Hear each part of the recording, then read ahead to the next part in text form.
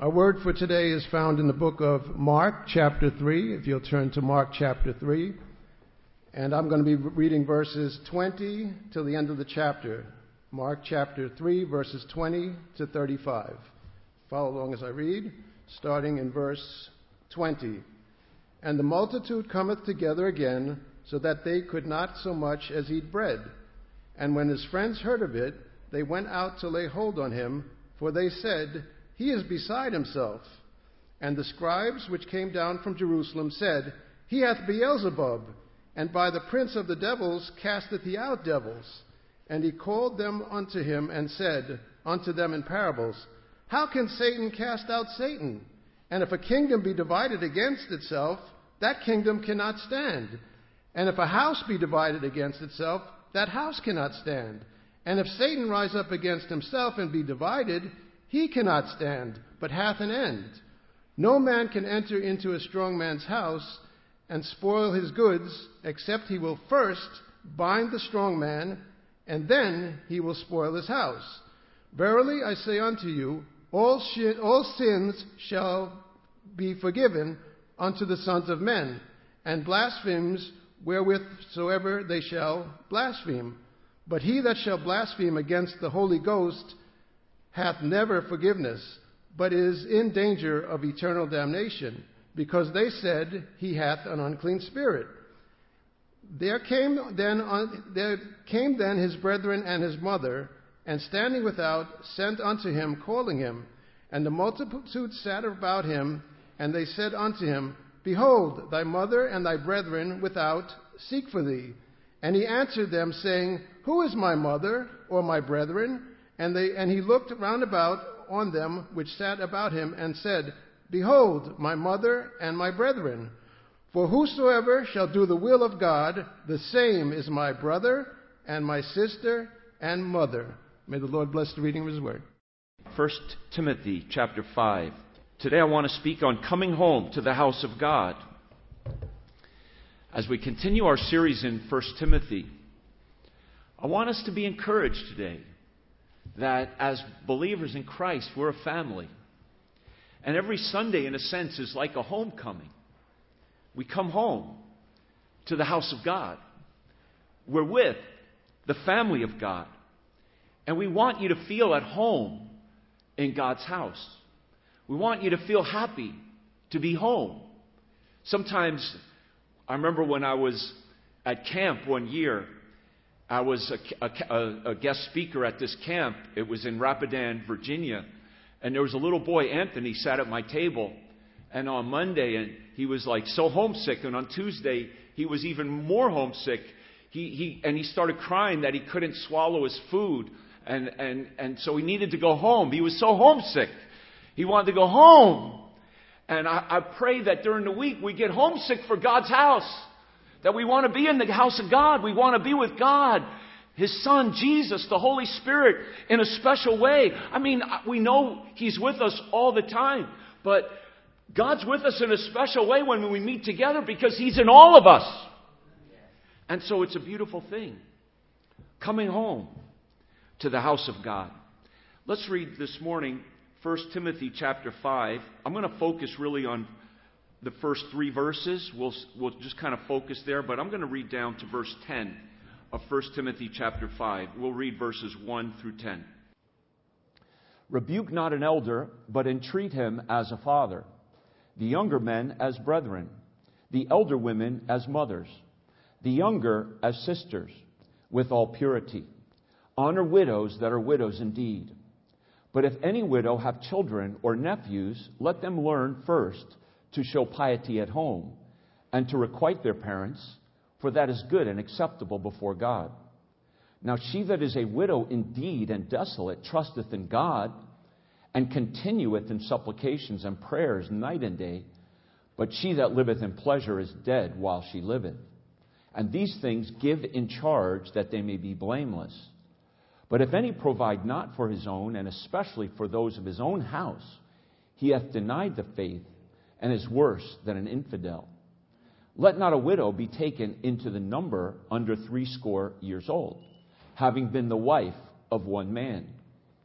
Well reported of, let's read verse 10 together. well reported of for good works, if she have brought up children, if she have lodged strangers, if she have washed the saints' feet, if she have relieved the afflicted, if she have diligently followed every good work. Praise the Lord. Pastor Carmine, could you turn this down a bit? Thank you. Let's pray as we begin this morning. So now, Lord, as we come home to your house, we are brothers and sisters, even as this passage says. The elder we're to treat as our fathers, the younger men as our brothers, the elder women as our mothers, the younger women as our sisters, in purity. And so, Lord, help us today to realize that we are this family, this wonderful family. And so teach us even what you said, Lord, and encourage us. Oh, God, encourage every heart through this message to love you and follow you, Lord Jesus Christ. We pray in your name. Amen. So I want to speak to you today, just very simple. Coming home to God's house. It's a beautiful thing to have the house of God where we can come. Many people are sick and not able to come to church. Some people are isolated, can't come to church. Some people are being persecuted and aren't able to come to a church so open and public as we're able to come. What a blessing that we are God's family and this is God's house. And Jesus taught us this. So I want to go back a little bit as we continue our series in 1 Timothy, coming home to God's house. I want us to go back to what Jesus said in two passages in Mark chapter 3, just as we begin today. And you'll see in your notes, I think it's the first blank there if you're following along, and you're going to take notes. They're on page 9 and 10 or so in your bulletin. But the first blank there is Jesus taught us that we are a spiritual family. And for those of you who know the Lord, you know that. But this is what Jesus himself actually taught us, that we are a family. Notice what it says in Mark chapter 3 again. And this was the scripture that was read earlier to us. But it seems in this passage that Mary and the half-brothers of Jesus are even concerned about him, that he is so busy and being overworked, he's not even able to get a good meal. And even some of his family members, back up in verse 21, that's why we read this whole passage, it says some of his friends, this could be the family who came out looking for him, they said, he's beside himself. In other words, they were concerned that he was not behaving in a balanced way. Jesus. So Mary and his brothers go out looking for him. And that's down in verse 32, where they say, behold, your mother and your brethren, they're seeking for you outside. And Jesus said, who is, and this is very interesting. The only time Jesus ever used the expression, my mother. This is it. And it's not Mary. Now, Mary was his mother. Don't misunderstand me. But I'm saying Jesus never looked at Mary and said, you are my mother in the biblical text. Jesus never called Mary my mother. He does call those who do the will of God, who are mothers like his mother. Look at the text. He said, behold, your mother and your brethren. That's his brothers. He did have brothers and he did have sisters. They're seeking for thee. Verse 33. Jesus said, who is my mother? Who are my brothers? My brethren. And he looked round about and he said, behold, my mother. You, Mom. Jesus said, you're my mother. You're my brother. You are my sister.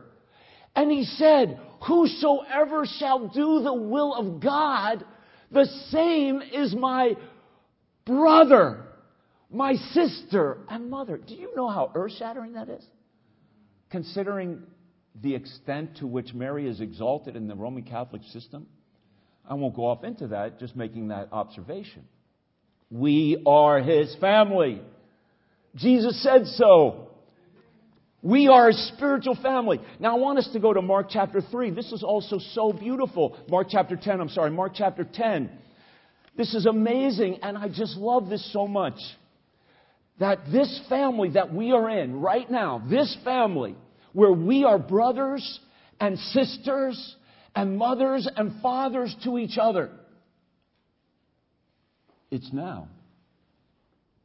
And it's forever.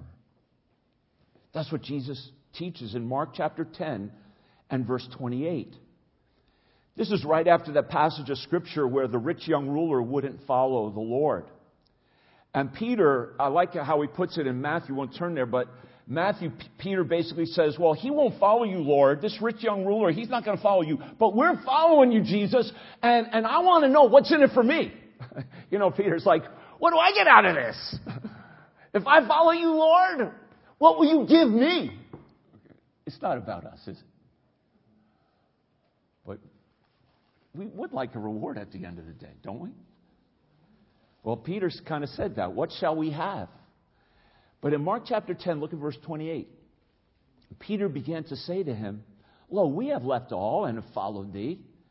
And again, Matthew adds the words, what shall we have therefore?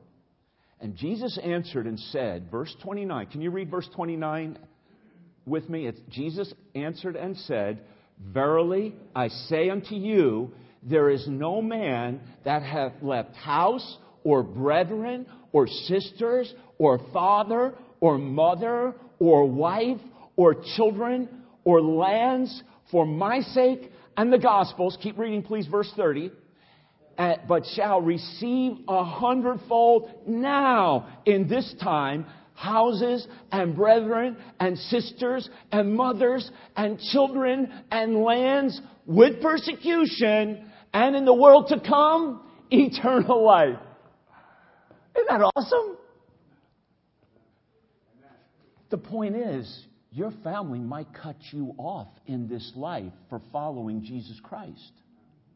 There have been many people who have been cut off out of a family, out of the family inheritance, out of even any kind of association for following Jesus Christ. Some who have followed Jesus Christ are looked upon as dead by their family. Some have lost their family for the sake of Christ and the gospel. Jesus said, when you lose your family for my sake, you gain mothers, fathers. You don't just have one in the house of God.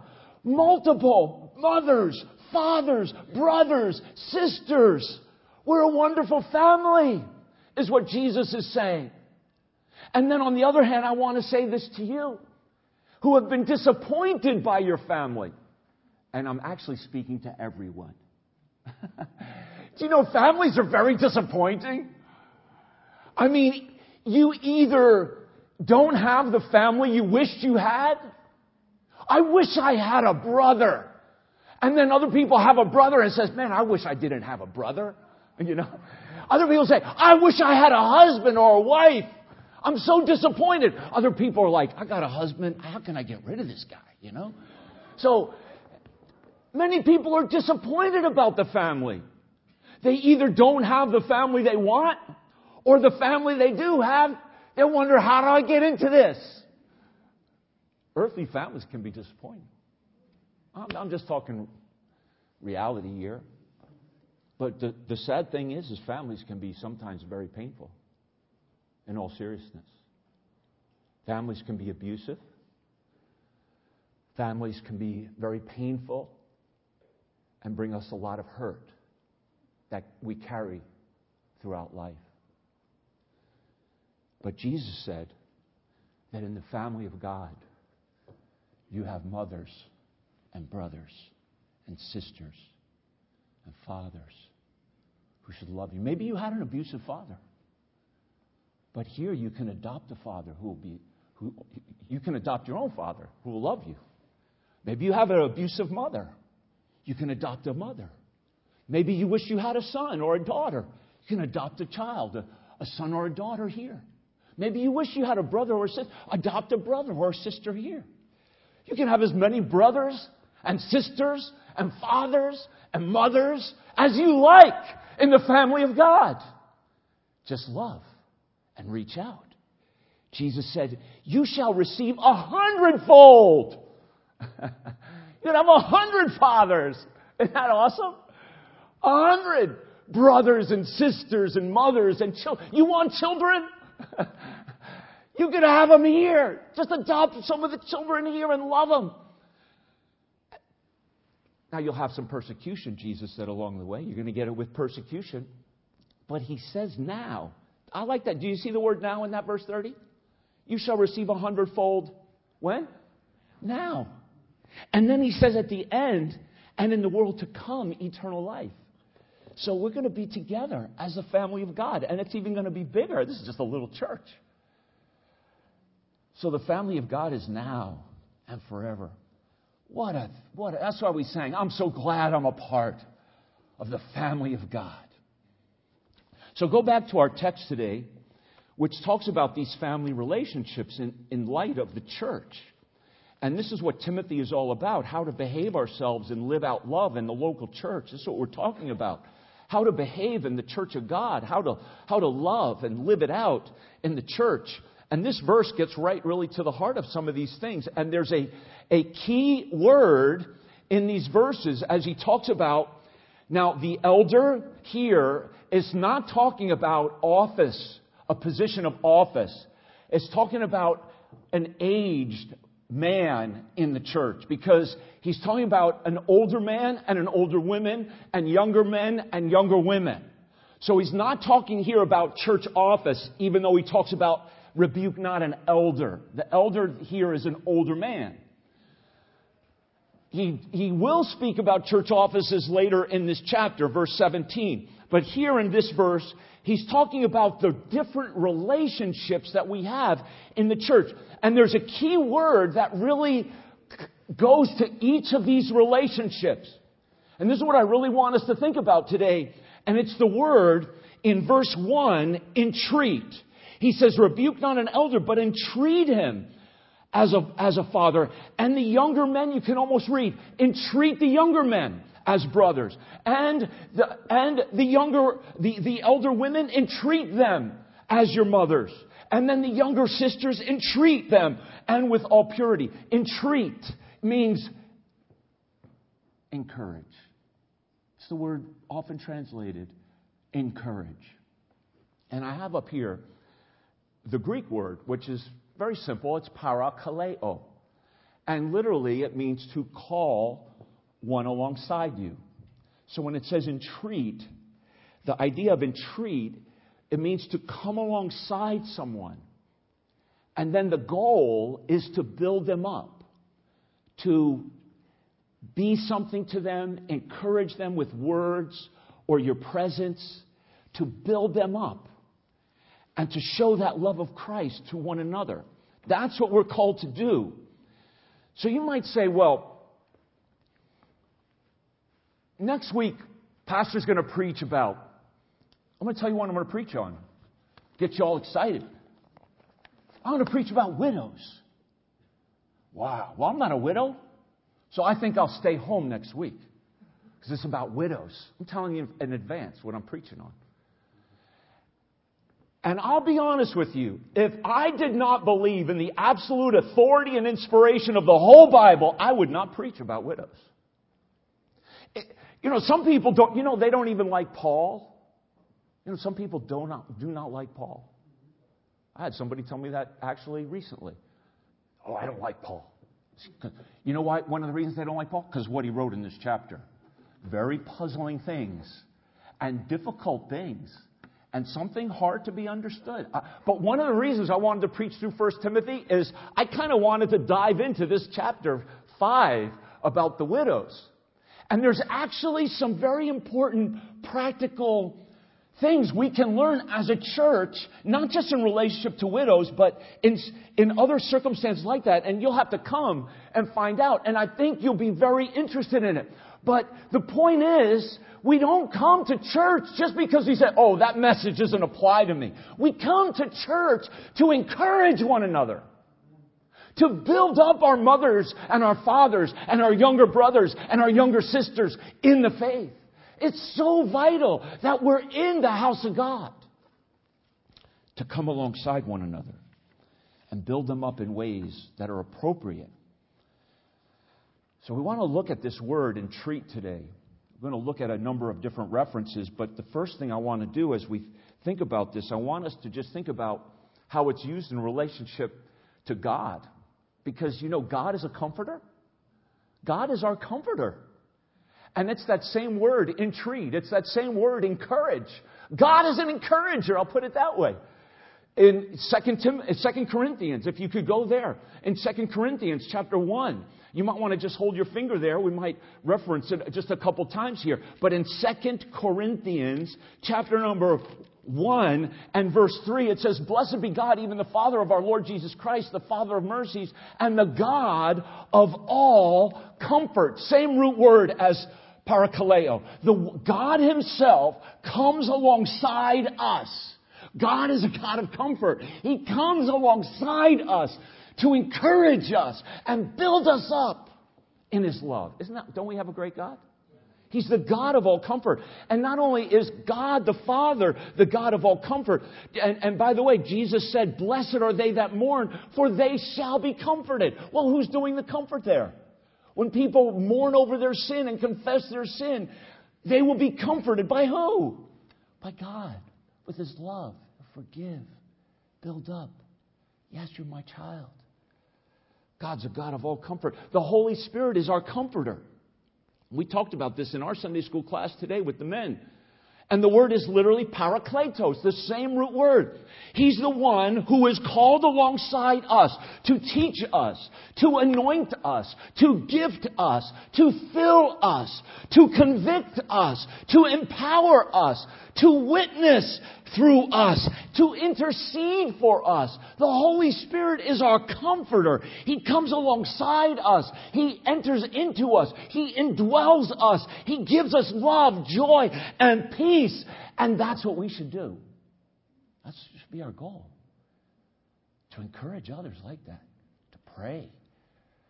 To give love. Come alongside and love. Come alongside and bring peace.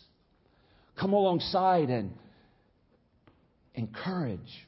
The Holy Spirit is our comforter. Isn't that beautiful? And not only that, but the very same word is used for Jesus Christ, and it's translated in our Bible in 1 John chapter 2 verse 1 as advocate, but it's the exact same Greek word for comforter, parakletos. By the way, we call the comforter the paraclete. Many people call him that because of that Greek word parakletos. But here, Jesus Christ is our advocate. Same word. He's our parakletos. And the idea here in 1 John chapter 2 and verse 1, and John says, "Little children, these things write unto you that you sin not. And if any man sin, we have an advocate with the Father." We have an advocate with the Father. That means one who comes alongside the Father on our behalf to defend us like a lawyer. To defend us and stand for us and talk on our behalf.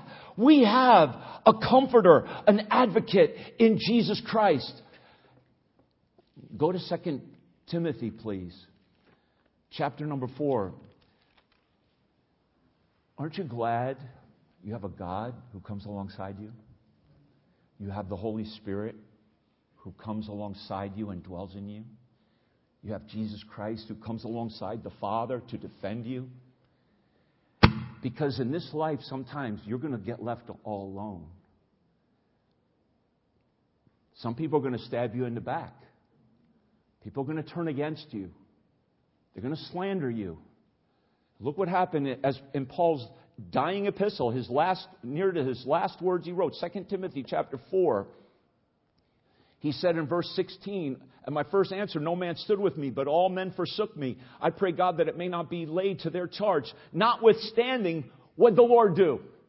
He stood with me. He stood with me. He was my friend. He's my elder brother. I'm a son of God, and I am a child of God, and He's the Son of God. I am a son of God. He's the Son of God. He's like my elder brother. And He stood with me." Wow, what a friend we have in Jesus. So we have God, who's the God of all comfort. The Holy Spirit is our comforter. Jesus is our advocate. And the Scripture, do you know why it was written? Romans chapter 15 and verse 4. And I know we're going to look at a lot of Scripture today. But Paul says it in Romans 15 verse 4. "Whatsoever things were written before time were written for our learning, that we through patience and comfort of the Scriptures. This is the same word. It's the same word, intreat. Back in our 1 Timothy text, sometimes it's translated encourage. Sometimes it's translated here, comfort. It's the same Greek word. This word, parakletos, or parakaleos, same root words. In other words, called alongside.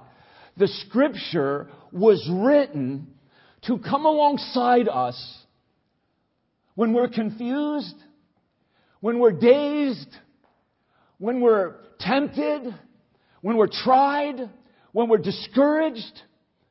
It says whatever things were written, they were written for our learning, that we through patience, that is an enduring under that situation, and comfort of the Scriptures might have what? Hope. The Scriptures give us hope. So a comforter, an encourager, gives people what? Hope. A comforter helps people who mourn, can come alongside them and give them hope, give them forgiveness, give them love.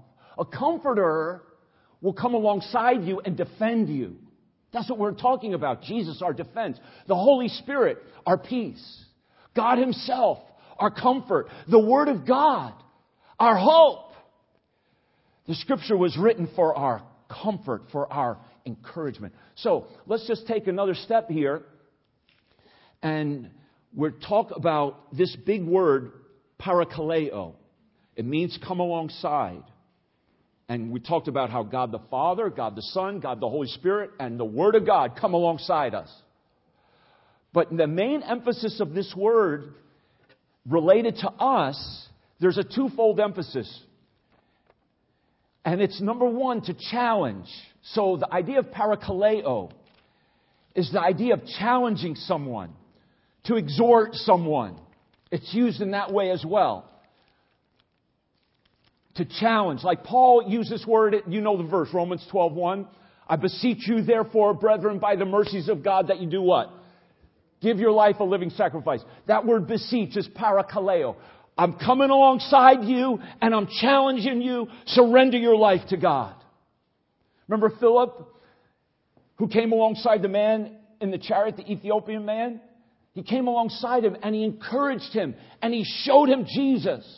Sometimes you challenge someone to be saved. Paul said it in the book of Corinthians. He says, now then we are ambassadors for Christ, as though God did beseech you by us. In other words, if you're here today and you're not saved, God is coming alongside you and saying, come to me. I love you. I want you to be saved. I want you to know me and have eternal life. But God Himself, you don't see God. I'm standing in His place. I know I'm a bad representative, But Paul says, but he said it in that verse. We beseech you in Christ's stead, in the place of Jesus Christ. So to challenge someone, to this word parakaleo, you challenge them to be saved. You challenge them to be surrendered. You challenge them to follow Christ, 1 Corinthians 4:16. You challenge them to love and forgive. Paul said in 2 Corinthians, challenge the church to forgive that brother who had sinned so awfully. Challenge people to walk worthy. Challenge people. And there's a very important verse, you know the verse, that uses this word. One of the reasons why this is why we come to church. It's not about us. It's to serve God. Can you say the verse with me? Hebrews 10:25. It says, not forsaking the assembling of ourselves together, as the manner of some is, but exhorting one another, and so much the more as you see the day approach. That word exhort is our word, parakaleo. It's the word intreat in our text. I'm still in 1 Timothy chapter 5, verse 1. I have not lost my place. That we entreat, we encourage, we exhort, we challenge. That's what the word means. One of the key meanings of this word. And you know what? We're living in a society. You go to church? You don't have to go to church. You can have church at home. You can watch church on the internet. You can listen to better sermons online. You don't have to go to church. You can watch it on I watch so-and-so on television. No, we need to be in the house of God. It says, don't be like everybody else. He says, do not forsake the assembling of yourselves together, as the manner of some is. In other words, that's what some people do, and they're not right. It's clear as day. But exhorting one another. You cannot exhort one another if you don't come in an actual assembly in the best way possible. And the day of His coming is approaching. So that's a great verse. And here's another verse where this word appears. And I have the verse. Can you say it with me? It's Acts 14:22. Confirming the souls of the disciples and exhorting them to continue in the faith. And that we must, through much tribulation, enter into the kingdom of God. You know, living for Christ, you get tired. You do sometimes want to quit. So we need to exhort one another, and you need to be challenged and exhorted to continue. Now, this is going to be way too much information, but remember last week I gave you this chart? I even have more information on it this week. So if you want to take a picture of it, I wrote a blog, a little brief blog about some of it, and it is on our website, because I was blessed. So you have this keyword abide, which is meno, and then you have different prepositions added to meno to strengthen the word and give it kind of a different nuance, a spatial relationship here, a directional kind of meaning. So in other words, prosmeno means toward, and it's a cleaving to. It's used that way, Acts 11:23. Walking alongside is parameno. So we walk alongside the Lord. We abide in Him, walking alongside Him. Parameno. And then epimeno is we're upon Him, depending upon Him. And that was the verse we were looking at last week, 1 Timothy 4:16. And this word is actually used in our text, 1 Timothy 5:5, the widows praying toward God. But then at the bottom, hupomeno is under, that is abiding under a situation with patience, serving God. So that's the idea of service. And katameno is being residing in a place, and that's like putting your roots down in Christ, resting in Christ. Katameno, so it's used with that preposition kata, which is down. But this now, and I say all that to say, in Acts 14:21, the verse that we just read, it says, exhorting them to continue in. Continue in is in meno. In other words, we're in Him, abiding, but this is even a strengthening of we're in Him. You got to abide. You got to continue in the faith. In Christ. In Him. Abiding. Continuing. As you're depending, as you're cleaving, as you're praying, as you're walking, as you're serving, as you're resting. You're in Him. Continuing. That's the idea of encouragement. So that's the first key word, to challenge. The idea of challenge is behind this word of encourage and treat. The second key word I want to give you is comfort. It means, so it speaks of challenge and comfort. And just simply, I have the verse here, and we looked at the verse that God comforteth us in all our tribulation. And it's used 4 times. The word is our word for that we're looking at, parakaleo, who God comes alongside us in all our tribulation, that we may be able to come alongside them. So God comforts us that we could do what?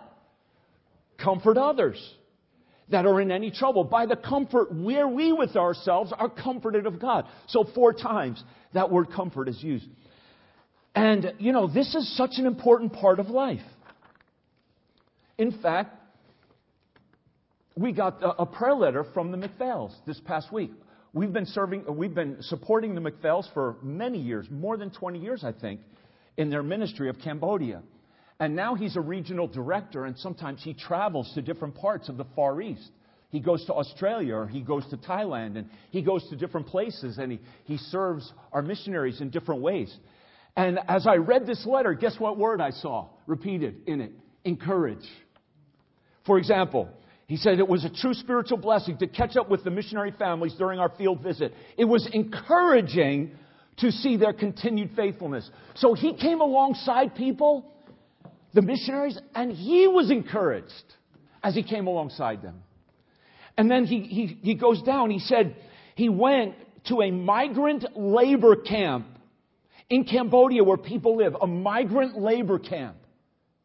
That sounds tough. That sounds like a tough place to live. And he met a young man named Tuen, T-U-E-N. He said it was eye-opening to see in person what young believers are up against in such circumstances. And he said it was a blessing to help encourage this young man. Encourage. So Brother McPhail from America has gone to Cambodia to come alongside young men who are young believers in migrant work situations, very difficult, hard-working, from sun till dark, I'm sure. And he said it was eye-opening, but it was a blessing to help encourage. You'll get a blessing when you encourage others. And then he said at the end of the prayer letter, because he's going to Australia, he's going to visit our church planner in Brisbane that we support also, who's starting a church in Brisbane, Australia, David and Naomi Minnick. He's going to visit them for a 3-week visit on March 17th. That means he left Friday, right? So he's on his way to Australia. And he said, pray for us as we seek to encourage and strengthen those serving him in Australia. And I thought, wow, this is what they do. Now, he could have a Zoom meeting with those missionaries in Australia and not spend all the money and time traveling. But to actually go there and physically come alongside them is so much better. Because we were made for that. We were made for that. So, Lord, bless Brother McPhail as he's on his way to Australia, maybe there, to encourage the Minnicks and these other missionaries serving you. And we even pray for this young man, Tuen, that he came alongside and sought to encourage. We pray that he would grow in faith. In Jesus' name, amen.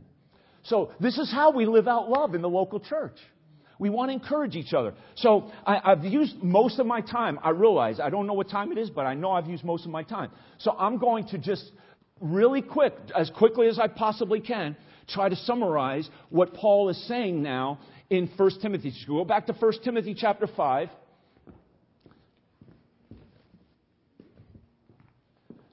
And let's talk about this for a moment. So he says, rebuke not an elder, but intreat. Now, we've talked about this word intreat. There it is. Challenge, comfort, entreat him as a father. And then those younger men, challenge them and comfort them as brothers. Those older women, comfort them and challenge them as mothers. Those younger women, comfort them and challenge them as sisters with all purity. And honor widows that are widows indeed. So Paul does an amazing thing here. What he does is we see he crosses generational lines. See? He's talking to who? Younger and older. Is there a difference? Do younger people go through certain things and older people go through certain different things? You better believe it. So there's different needs of encouragement that younger and older need. And so there's generational distinctions, young and old. But there are also gender distinctions. Because there are women and there are men. There are boys and there are girls. There are older men and there are younger women. There are generational differences, but there are gender distinctions. And these distinctions still exist in the church. In other words, Paul does not talk about all the difference and distinctions that people want to make today. He doesn't talk about sexual preferences. He doesn't talk about pronouns that the different people have. He doesn't talk about the invented genders of the false religion in our own culture. My religion, my faith, my religion, my belief in the Bible teaches me there are two genders. And that's it. Sorry about that, but that's what I believe. And I'm not going to believe anything else. There are male and female. And boys, when they get married, should marry a girl. That's what my Bible, that's my faith, that's my religion. A boy marries a girl, and a girl marries a boy. That's it. You know, and so we're living in very difficult times. But this is who Paul talks to. the generational differences, the gender distinctions. And he talks, first of all, to the elders, to the elder males. And he says, encourage them with respect. He says, rebuke not an elder, but entreat him as a father. He said, do not rebuke. Rebuke is a very sharp word. It's a severe word. It conveys a lack of love. It conveys a lack of respect. It's a violent word.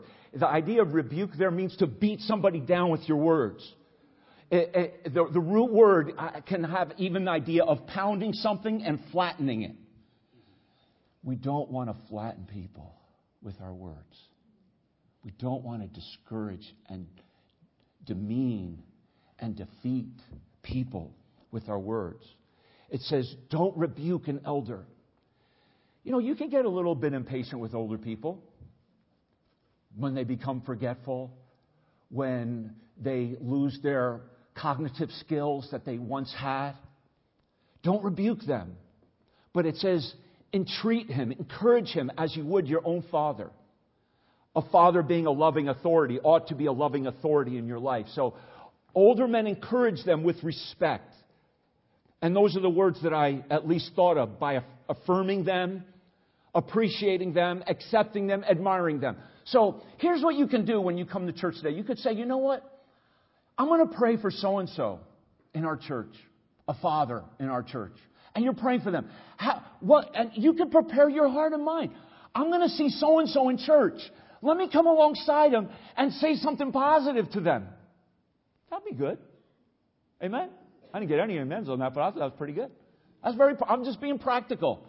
When you come to church, think about it ahead of time. Pray for one another and then say, how can I come along? You know, maybe he's got problems. I don't know what his problems are, but I'm sure he does. I'm sure everybody has problems. How can you come along to somebody and affirm them? How can you come along that older brother who's a father, maybe a grandfather, or maybe just maybe a senior citizen? By the way, I'm just using the biblical terminology. When I say elder man, I'm just using the King James word. The senior citizens amongst us. What can you say to a senior citizen man that would encourage him, challenge him, comfort him? That's all I'm saying, right? Google it. Say, how can I encourage an older man? There's good websites, 115 things you can say. I checked it out myself. For each of these groups. For each of these groups. I'm telling you, this is really something. So secondly, younger men. It says, encourage them. It says, as brothers. As brothers. So in other words, I'm a pastor. But you know what? I'm your brother. Paul said it many times too. Paul was an apostle, but he said, I'm your brother. You're my brethren. You're my sisters in Christ. And it says here, the young men of the church, I am to encourage, and you are to encourage, and we are to encourage one another like your own brother. Don't look down on them. Don't see yourself as higher than them.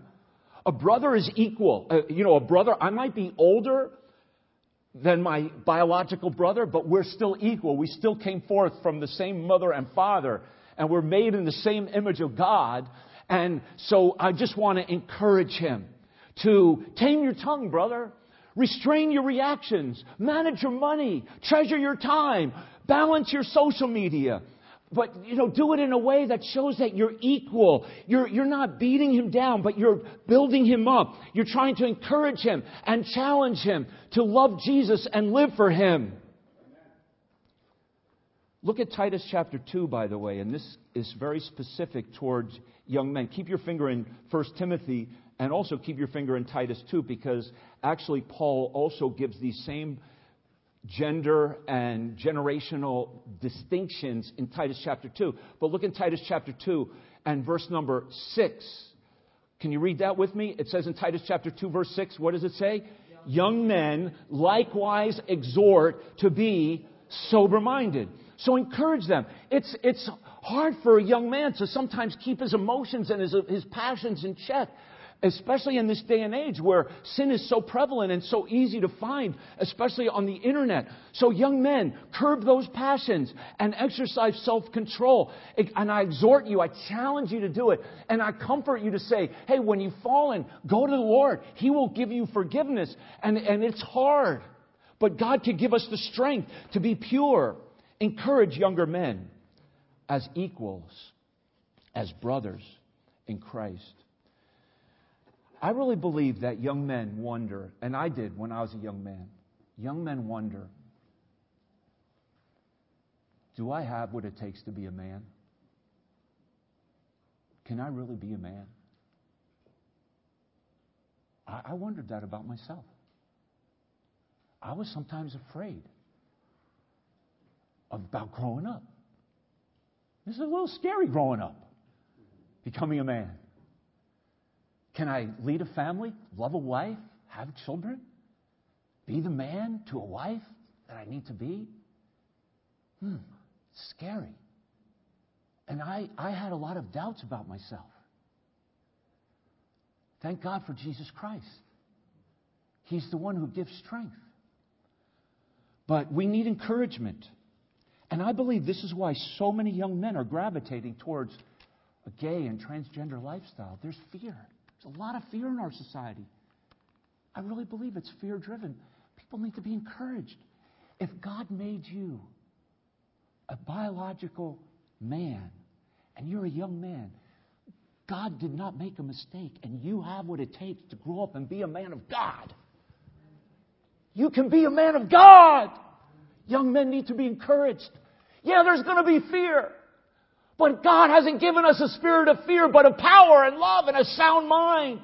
So be sober-minded, young men. And I exhort you, I comfort you, I encourage you. God has made you a man, and you could be a great man for God. Older women. Elder women, he says, encourage. And that word entreat, I really believe, relates to these different relationships. Entreat as a mother. Now, I asked my wife. I interviewed my wife. I said, honey, can I ask you a question? And I said, how do beautiful women like you, who are now as beautiful as my wife is to me, she's a senior citizen. I can't believe it. But in the text here, it says women that are over 60. And I'm over 62. I said, honey, we're getting old, you know. It says over 60. Yeah, that's what we'll talk about that next week. But it says the elder women. And I put here, encourage them with opportunity.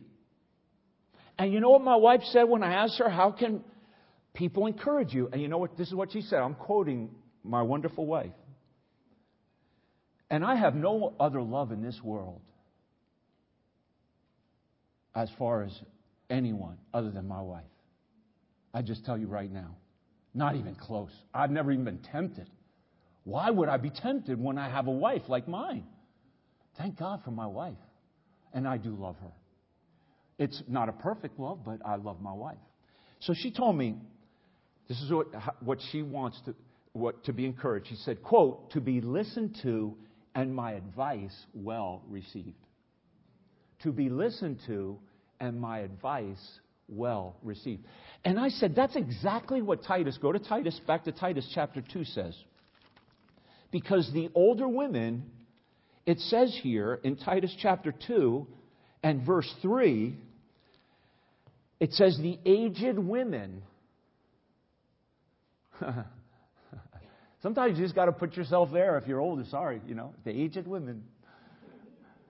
Likewise, that they may be in behavior as becometh holiness, not false accusers, not given to much wine, teachers of good things. Verse 4, that they may teach the young women to be sober. And thank God my wife has a beautiful ABF class. And thank God for you beautiful young ladies who are listening and learning from my wife, because that will encourage her when you listen to her and receive her advice. And the aged women are to teach the younger. Okay, and then we see the younger women. The younger women, it says we encourage them as protectors. Now listen, we're brothers and sisters here. Some are married, some are single. We need to treat each other as brothers and sisters. So let's say I see a brother talking to my wife, and I'm not there, and I'm just watching. Oh, somebody's talking. Who's that talking to my wife? No, it's her brother talking to us. It's a brother talking to a sister. I'm not jealous of that. My wife will have plenty of conversations with men in this church and women in this church, and you know what? That's fine with me because I know she's my wife and I'm her husband. And I talk to the ladies in the church. And you're my sister. I want to talk to you as a sister. I think it's because it says here with all purity. So I put here younger women need to be encouraged in conversation and encouragement as a protector. Young women and all women need to be able to come into the church and be protected. Now, sad to say, shame on the church that there's been abuse. Not in our church. Thank God we've never had any abuse that I know of.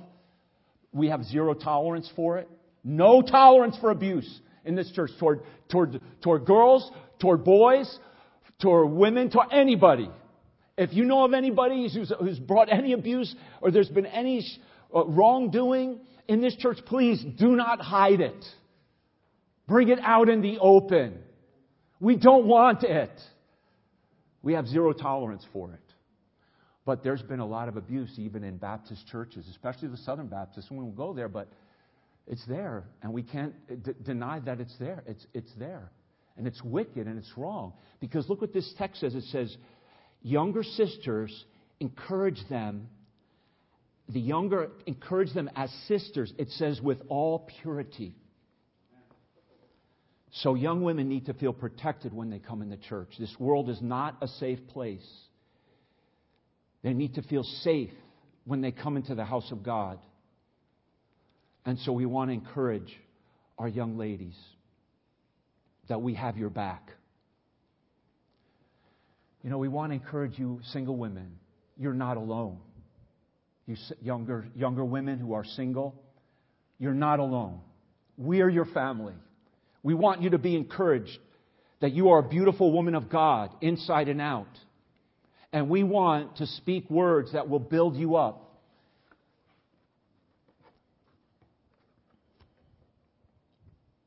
With all purity. We need to be people of purity. Now, as I close, I'm going to just rifle through this and you can write down the last blanks here. Because I have a whole section here about widows, but I'm going to give you these few blanks. So how many of you take notes, by the way? So, oh, wow, look at all those note takers. Okay. So widows, encourage them with honor. That's the blank there. And now he gets into a long discussion about widows. The longest passage in this book dealing with any single group of people is with widows. How can I ignore it? Verses 3 through 16. Okay, God is a defender and provider for the fatherless and widows. And many verses about widowhood in the Bible, that God defends and loves the widows. But James 1:27, you know that verse. Pure religion undefiled before God the Father is this, to visit the fatherless and widows in their affliction, to keep himself unspotted from the world, to visit the fatherless and the widows, to love and honor the widows. Now here's Paul's major concern in this passage of Scripture, and it's very interesting. His major concern in verses 3 through 16, the central purpose of this difficult passage is to differentiate which widows the church should support and which widows the church should not support. Because it says honor them, that comes there. I believe there's a material financial provision for the widows in view there. Going back to Acts 6, remember when they were caring for the widows and feeding them. So this is what Paul is really concerned about. Which widows should the church support and which widows should they not? And there are three kinds of widows that he talks about in this passage. Some widows were without any family support. They're called destitute in verse number 5. That is, they had no children or grandchildren or family support structure to care for them. So they should be cared for by the church.